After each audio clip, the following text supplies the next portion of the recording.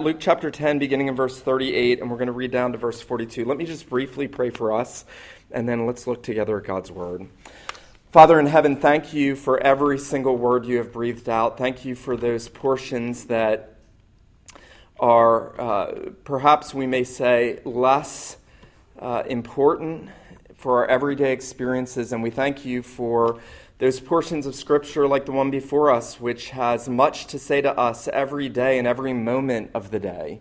We pray, our God, that you would make us to hear the voice of your Son. We pray that you would make us attentive. We pray that you would make us a people who understand, that you would give us eyes to see and ears to hear.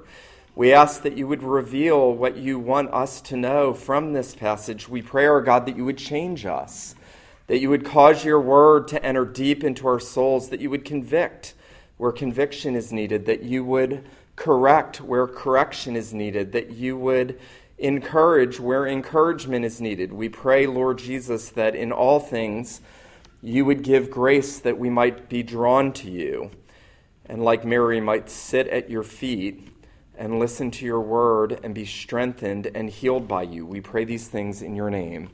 Amen.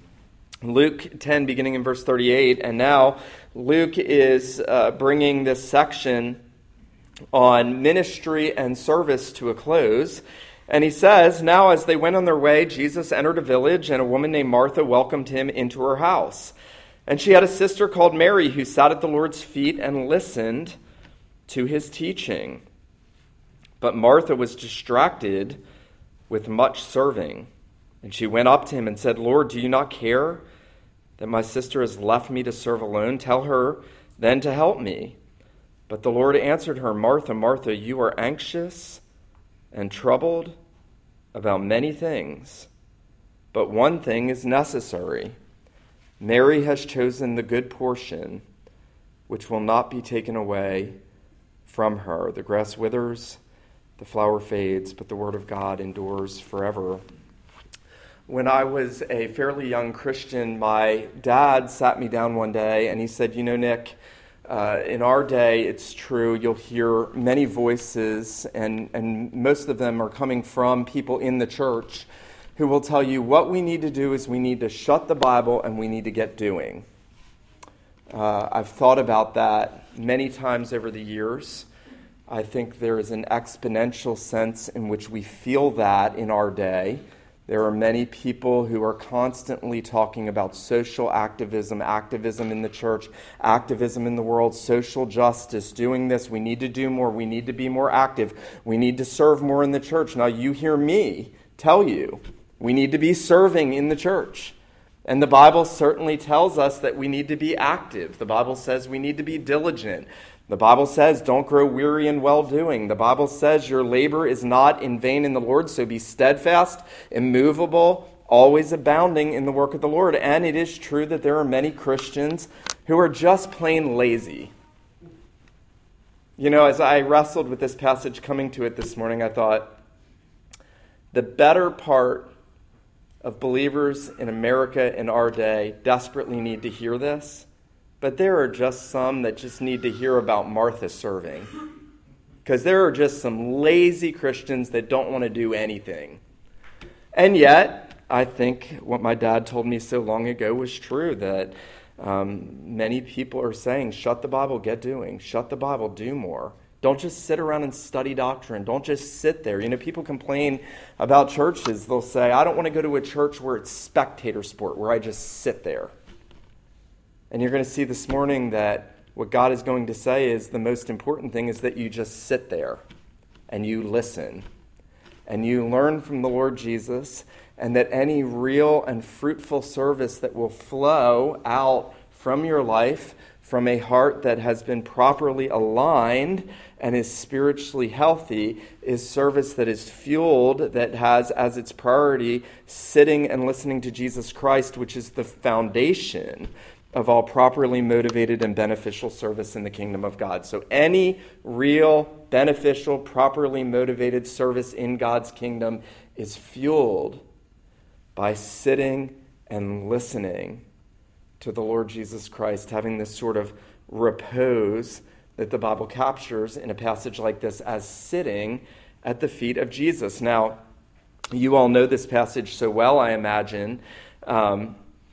Before I do look at Martha's service, Mary's sitting in Jesus' instruction this morning, I want to read something that Charles Spurgeon said, because I think this is so true, and I think the tension in life that we all seem to have is captured by what Spurgeon says. He says, "It is not an easy thing to maintain the balance of our spiritual life.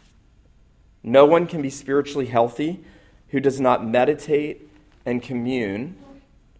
And no one, on the other hand, is as he should be unless he is active and diligent in holy service.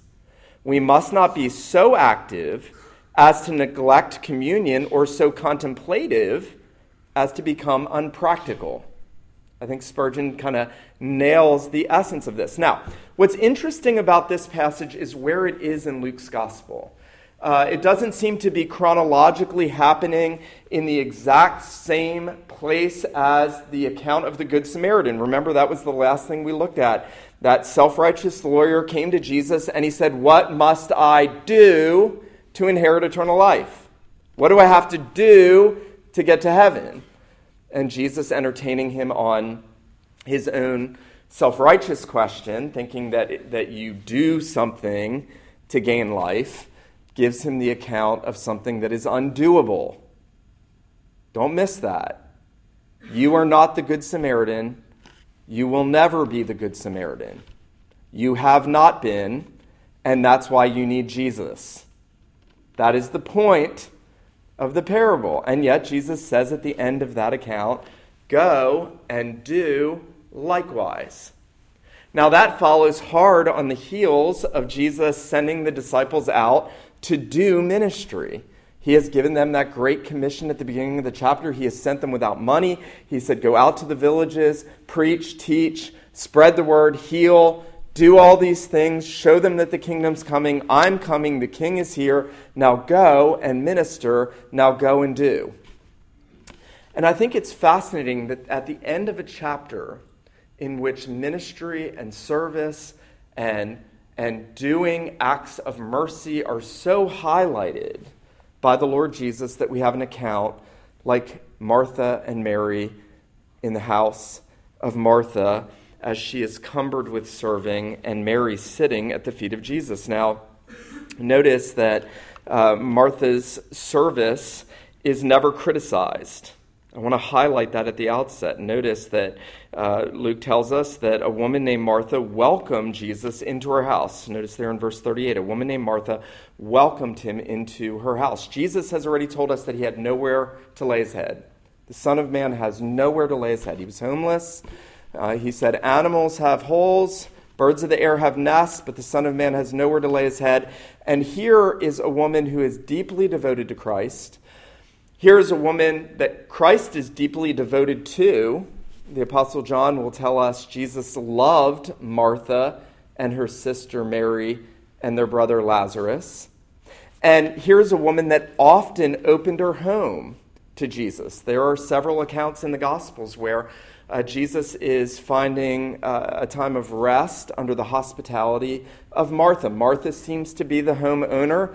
We don't know whether she was a widow. We don't know whether she was just a fairly well-off single woman living together with her sister and brother.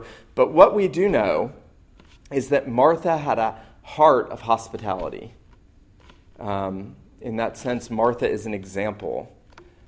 You know, one of the greatest ways that the kingdom of God advances is through hospitality. Rosaria Butterfield just wrote her book, The Gospel Comes with a House Key.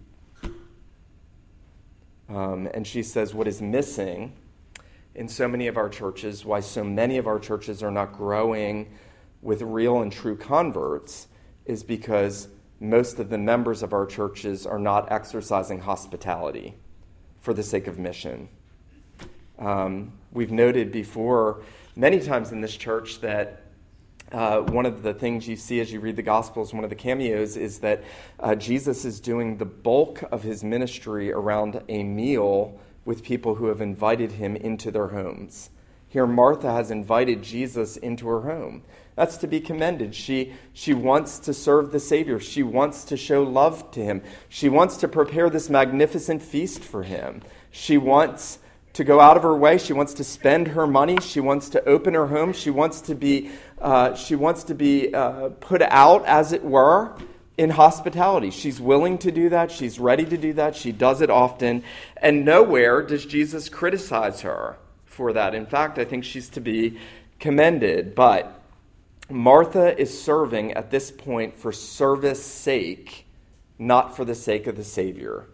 There's a shift that happens. We feel this, don't we? Those of you who are married, you plan to have people over and you're getting ready and you're in the kitchen and things seem to be going okay, and then it's like 0 to 60, it's like 40 degrees and everything's melting down. And people are frustrated and bickering and just get out of here and I can't do this. Ah! And if you've never experienced that, it's probably because you're not hospitable. I'm sorry if that sounds mean. If you don't experience that, it's probably because you're not opening your home to people. But all of us who have done that know that's a common experience. And Martha has shifted in her focus. Martha is now serving for service sake. And actually, more than that, Martha is serving for her sake. She is now thinking about herself and what she's doing and how she's doing it and what she needs and who should be helping her and why it's not getting done well enough and quick enough and what others should be doing to help her. Isn't that interesting? How quickly our eyes can go off of the Lord Jesus and onto self in an act that was meant to be devotion to Christ. That happens in the church. That happens in the home. We want to do this out of love for Christ, and then somehow we start getting frustrated and bitter and bickering and angry and mad at others and judgmental toward others because they're not doing what I'm doing and they're not serving the way I have known this my whole Christian life. And if you're a Christian, you have known this. If you're not a Christian, you're not trying to serve anyone but yourself ever. But our focus can go off of Jesus so quickly, like Martha's. And notice what Martha says. Notice verse 40, Martha was distracted with much serving, and she went to Jesus and said, Lord, do you not care that my sister has left me to serve alone? Tell her then to help me. At some point, Martha, and I don't know how their houses were constituted back then, but I assume they were more open spaces. And Martha's over there getting ready. She's making some fig syrup dessert. And she looks out and she sees Mary sitting there and she's stressed out and she's trying to juggle 6 things. And Mary's just sitting over there listening to Jesus preach. She should be doing more. She should shut the Bible and get doing. And her frustration is with her sister. And she begins to judge her sister. There is a word here. Those of us who fall into the Martha syndrome, serving in the church, oftentimes become self-righteously judgmental of believers who are more spiritual than us, who learn deep devotion to Christ and don't seem flustered, and are content to pull away and spend time with the Lord. And I'm not talking about lazy Christians that don't want to serve. I'm talking about spiritual Christians that know when and how to serve. And then we become envious of them, and then we become bitter toward them. That's what's happening in Martha's heart. Isn't it fascinating how the Bible so perfectly tells us what's going on inside? I was thinking about that as I read this passage this time anew, and I've preached through this many times. I was struck by the fact that Luke tends to highlight this more than anybody else. He'll talk about Jesus knowing their thoughts, or the Holy Spirit will tell us what's going on inside someone's heart. The word that Luke uses for distracted is pulled every which way, frustratingly pulled. And Martha's just being pulled constantly. She's in this frenetic moment of service. And she's judging her sister. And she is despising her sister. And she's making her standard a standard her sister should be meeting. It's not Jesus' standard. Jesus never told Martha to open her home. Jesus never said he needed a nice meal. In fact, Jesus often said, "My food is to do the will of him who sent me." He was content just teaching. He had entered the home and he had started preaching a sermon. Everything he was doing was instruction. Everywhere he was going, he was teaching. I think that's striking. Jesus enters into the home and he's teaching the mysteries of the kingdom of God. And Mary is enamored with that. And Martha is consumed with her own standard. I want to say this morning. Nothing ruins Christian service so much and Christian relationships so much as the standards that we produce and hold others to. I want that to just sink in. I've often thought about writing a book called Subjective Expectations and How They Ruin Everything. Everything. 90% of your angst and bitterness and my angst and bitterness toward others is because we have sinful expectations we have created and then we have held others to.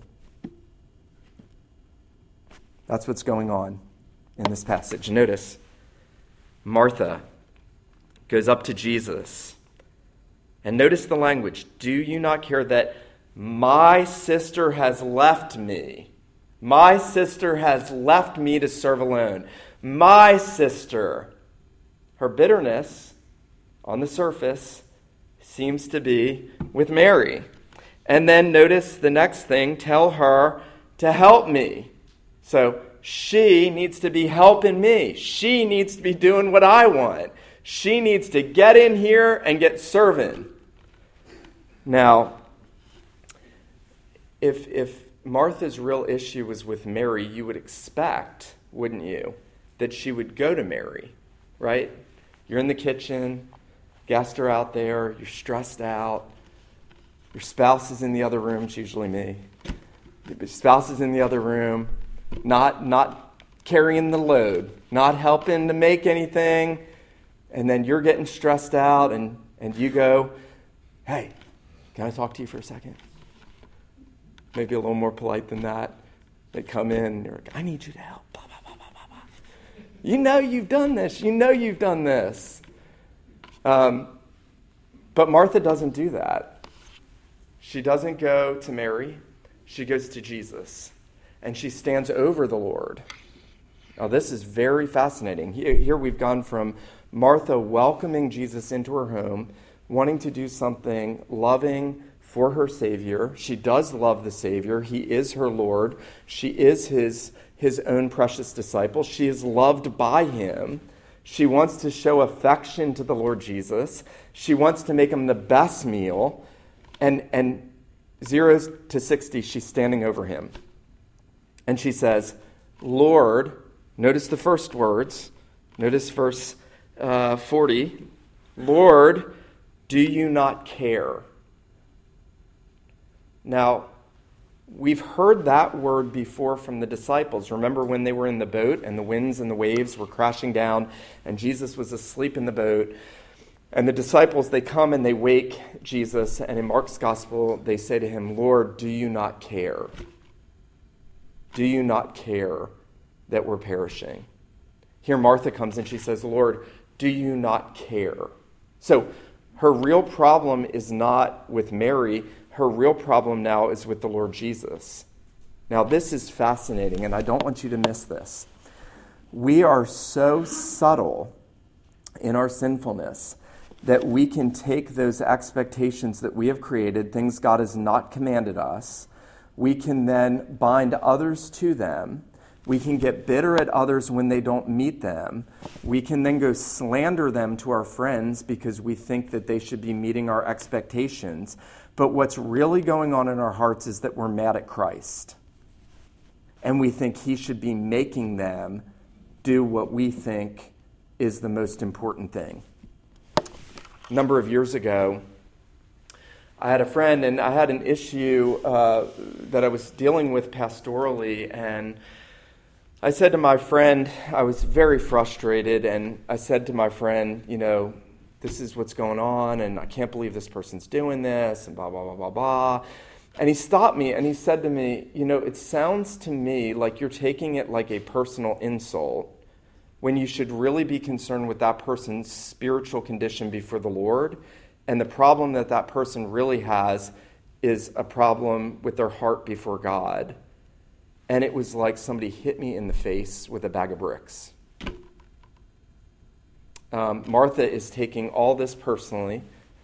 Mary should be serving with me. Lord, why don't you do this? And then she goes so far as to tell Jesus.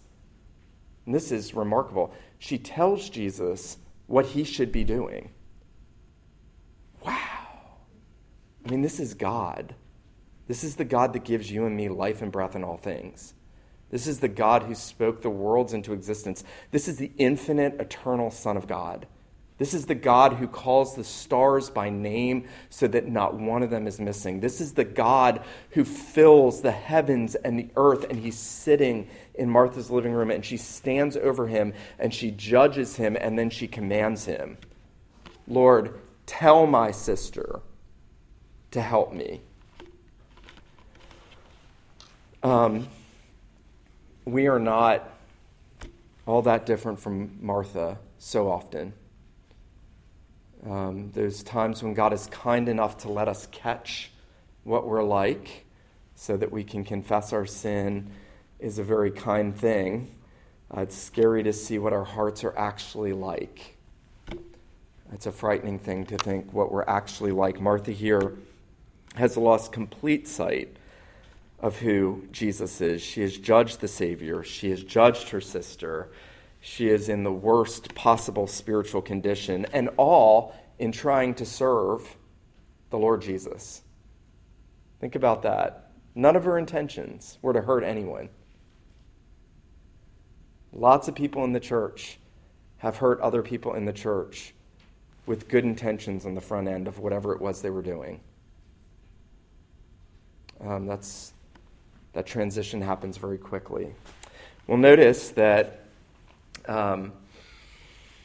Martha thinks Jesus isn't doing anything about it. David Gooding, one writer, said, "The trouble was that Christ was doing nothing about it. Indeed, he seemed to Martha to be encouraging Mary in her wrong behavior."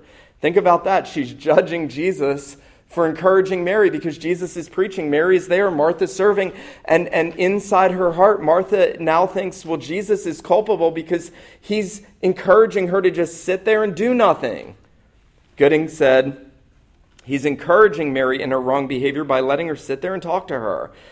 That very fact, one might have thought, ought to have made Martha begin to suspect that her own ideas must be wrong somewhere. You got to listen very carefully. The second she thought that, she should have thought, I'm in a bad place. But she didn't. Instead of questioning her own list of necessities and priorities, she went up to Christ and suggested that he was being irresponsible in encouraging Mary to act so unfairly. Martha was wrong, of course, and it was a sad and ironic thing that her love and devotion to the Lord had led her through a wrong sense of necessities and priorities to a point where she questioned the fairness of the very one whom she felt obliged to serve so rigorously. Well, of course, Martha's frustration, her anxiety, her angst in serving, her disquieted spirit, her judgmental attitude, her now very unworshipful spirit is contrasted with Mary's repose and calm and earnestness to listen to the Lord. Notice that the very first thing that we were told, after we were told that Martha welcomed Jesus into her house, verse 39, we were told that she had a sister called Mary who sat at the Lord's feet and listened to his teaching. Mary's heart was right. She knew what was most important. She knew why Jesus had been invited over. She could have easily thought to herself, well, I really want to be with Jesus, but we invited him over, and so I'm going to go help, and I'm going to help my sister. She could have done that. But she weighed the importance. Here, the Son of God is in their home, and Mary recognizes the enormous privilege of sitting under the ministry of the Son of God, and she is drawn like a magnet to the Lord Jesus, and she knows that the only place to be is at his feet, as his disciple, listening to him. It's interesting. Remember, not that long ago, we looked at the account of the Transfiguration, and up there on the mountain, Peter, James, John, Moses and Elijah come. Jesus' face shines like the sun. Peter wants to make 3 tabernacles, not knowing what he said. And then the glory cloud comes, and the voice of the Father comes out of the cloud, and he says, "This is my beloved Son, my chosen one. Listen to him." And it's almost like Luke is picking up on that and saying, here's what it looks like. Here's what it looks like in the church. Here's what it looks like in the home. Here's what it looks like for you personally. It looks like wherever Jesus is teaching and preaching, wherever he has called you to gather and sit and listen, the right thing to do is to sit and listen. When Jesus' word is being taught and read and proclaimed, sit and listen. That's the thing to do. This is really cool illustration. An old Lutheran writer named Lenski said, "By her attentive hearing, Mary helped to make the seat of Jesus a pulpit, her own humble place at his feet a pew, and the whole room a chapel in which the mercy of Jehovah was proclaimed, a very sanctuary where God himself drew near to the sinful heart with grace." Isn't that beautiful? His seat was a pulpit, the floor was the pew, the whole room was a chapel, and God's grace was being proclaimed to Mary's sinful heart.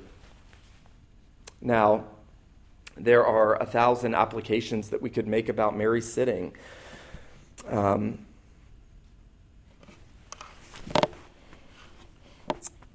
want to say this to you this morning as directly as I can. There is nothing that you need more, nothing, than to sit at the feet of Jesus and to listen to what he is saying as his word is read and preached and sung and confessed and prayed in worship. Nothing. Well, you don't know about, I don't care. The Bible says there is nothing more important than that. Well, you don't know what? Nothing. There's nothing more important than that. Contrary to the sort of shut the Bible, get doing mentality, this morning God is saying, open the Bible, sit, pore over it, in your home, family worship, private devotions. God's word is the most necessary thing. The revelation of Jesus Christ crucified and risen is the only thing that makes our hearts right. It's the only thing that will animate our service. It's the only thing that will help us serve with joy. It's the only thing that will keep us from judging others and slandering others and holding others to our own self-made standards. It's the only thing that will help us. Here shortly we're going to hopefully elect some great men to be deacons in this church. And the office of the diaconate is an office of service. It is an authoritative office, and yet it is specifically an office of service. And the word diakonia means servant. And we, as a congregation, are longing to have men serve us in ways that free up the elders to minister the word and shepherd the people spiritually as God has called us to do. And to encourage the gifts of service among the members and to think about the special needs of service in the church and all of those things that they are going to be called by God to do and that many of them are already doing and that many of you are doing. And yet the last thing that we want in calling deacons is a bunch of angry, judgmental, mean-spirited, hypersensitive. All these guys are like, I know. Men who are going to guilt a bunch of people into service. It's the last thing we want. It will be the most unhelpful thing to a congregation. We want men that are going to be sitting at the feet of Jesus, filling their souls with his word, abiding in the Lord Jesus Christ, sitting at the foot of the cross, listening to the Savior on a daily basis, committed to the ministry of his word in worship, especially on the Lord's Day, and then serving and encouraging that service out of a heart that is animated out of a love for the Lord Jesus and a desire to see his people cared for. And we learn that, again, no one is going to serve properly, no one is going to be properly motivated, and no one is going to beneficially serve others in the kingdom of God unless they are sitting and listening to the Word of God as it centers on Jesus Christ as the priority to and foundation of that service. It's very interesting when the early church began to grow in the book of Acts. Peter had preached at Pentecost, 3,000 people had been converted, and there was that debate that brewed in Acts chapter 6. Some of the widows were not getting the same distribution. There was a discrimination going on. The Jewish-speaking widows were getting more of the handouts, maybe getting them earlier than the Greek-speaking Jewish widows. And there was a division in the church, and the disciples came in, and they didn't say, we'll take care of this. They appointed deacons, and the very next thing that it says in Acts chapter 6 is the word of God multiplied. So the service that happened was rendered so that the ministry of the word would continue, so that more and more people would sit at the feet of Jesus. After that fledgling church had grown under the preaching of Peter at Pentecost, it said that the disciples gathered together daily to sit under the apostles' doctrine, the breaking of bread, and prayer. They were sitting at the feet of Jesus constantly.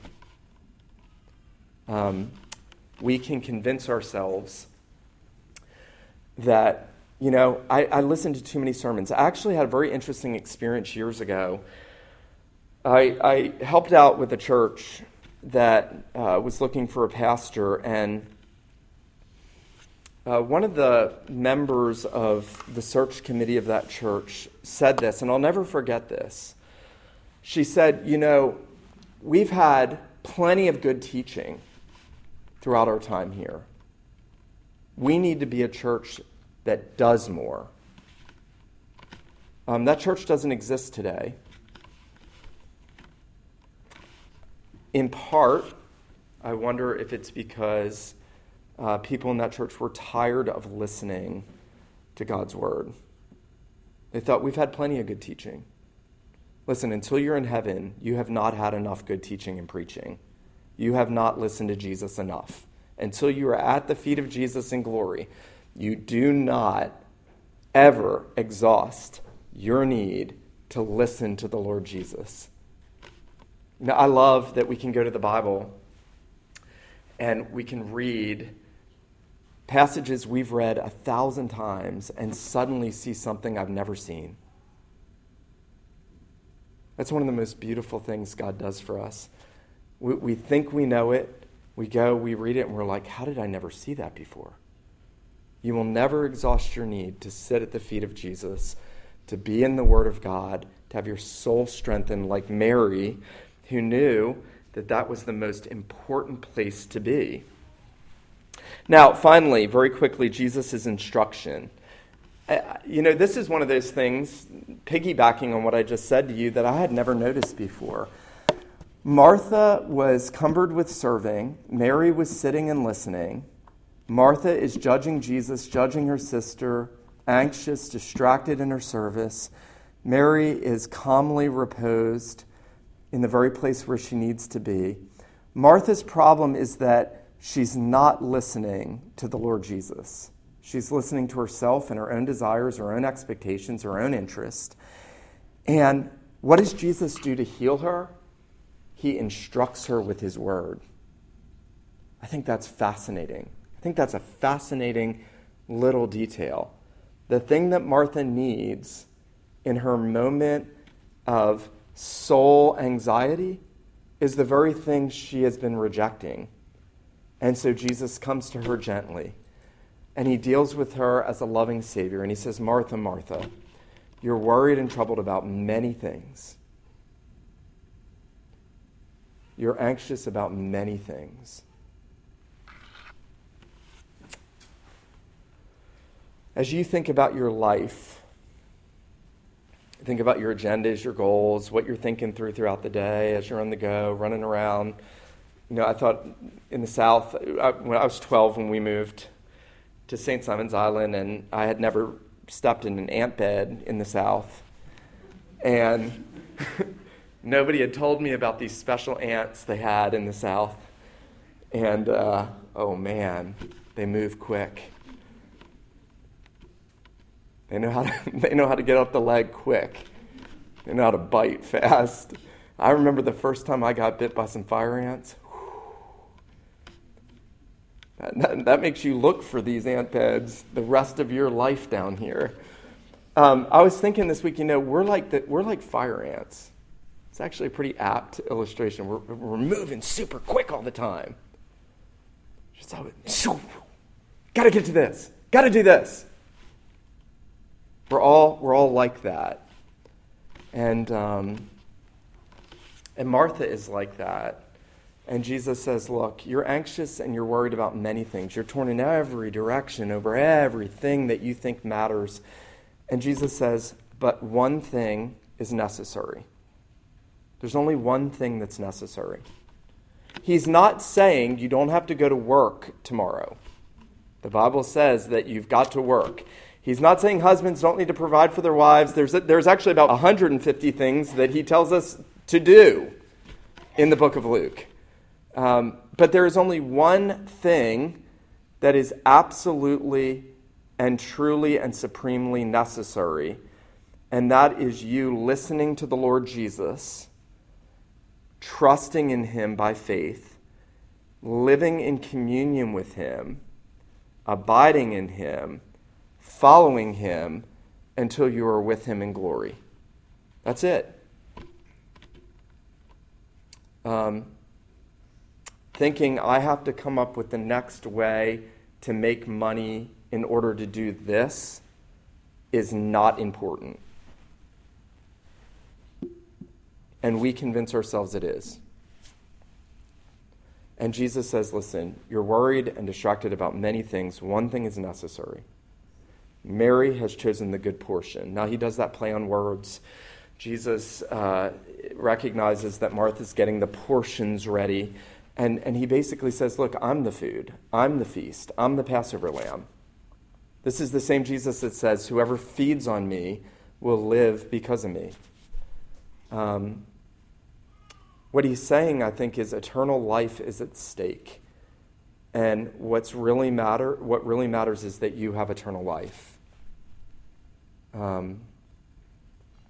Samuel Davies was, they called him the Apostle of Virginia. He was one of the presidents of what is now Princeton University back in the 1800s. And Davies lost his wife and their unborn child when he was in his 20s. She died suddenly, and in his biography there was a note about him saying, there's only one thing left for me to do, and that is to give myself fully to the gospel ministry and to telling others about Jesus Christ and to give myself fully to this work. He had a sermon on this passage, and Davies in that sermon says, you may have another couple years. You may have a couple months. You may only have a day. We had a friend of mine visit us this last year. He was the dean of admissions at Reformed Theological Seminary, and he's 53 years old, 54 years old, died of a heart attack in a car wreck 2 weeks ago. You don't know. When I hear people say, my plan is to live to 70, I think, what a fool. What a fool. You don't know. Who knows what a day may bring? David says you may have a few years, you may have a few months, you may have a few days. And he says, time is the space for repentance. Time is the space for repentance. Time is the space for you and I to learn to sit at the feet of Jesus. Because Jesus says that will never be taken away from you, because he'll never be taken from you. I love the illustration here of sitting at the feet. That's language that's often used about the Lord Jesus. Once someone is converted in the Gospels, the Gadarene demoniac who he heals, they find him sitting at the feet of Jesus. Here, Mary is sitting at the feet of Jesus. And many, many years ago, I thought, what a beautiful picture. It would be those feet that would be nailed to the tree for the sins of Mary and the sins of Martha and your sins and my sins. It would be those feet that would be nailed to the tree.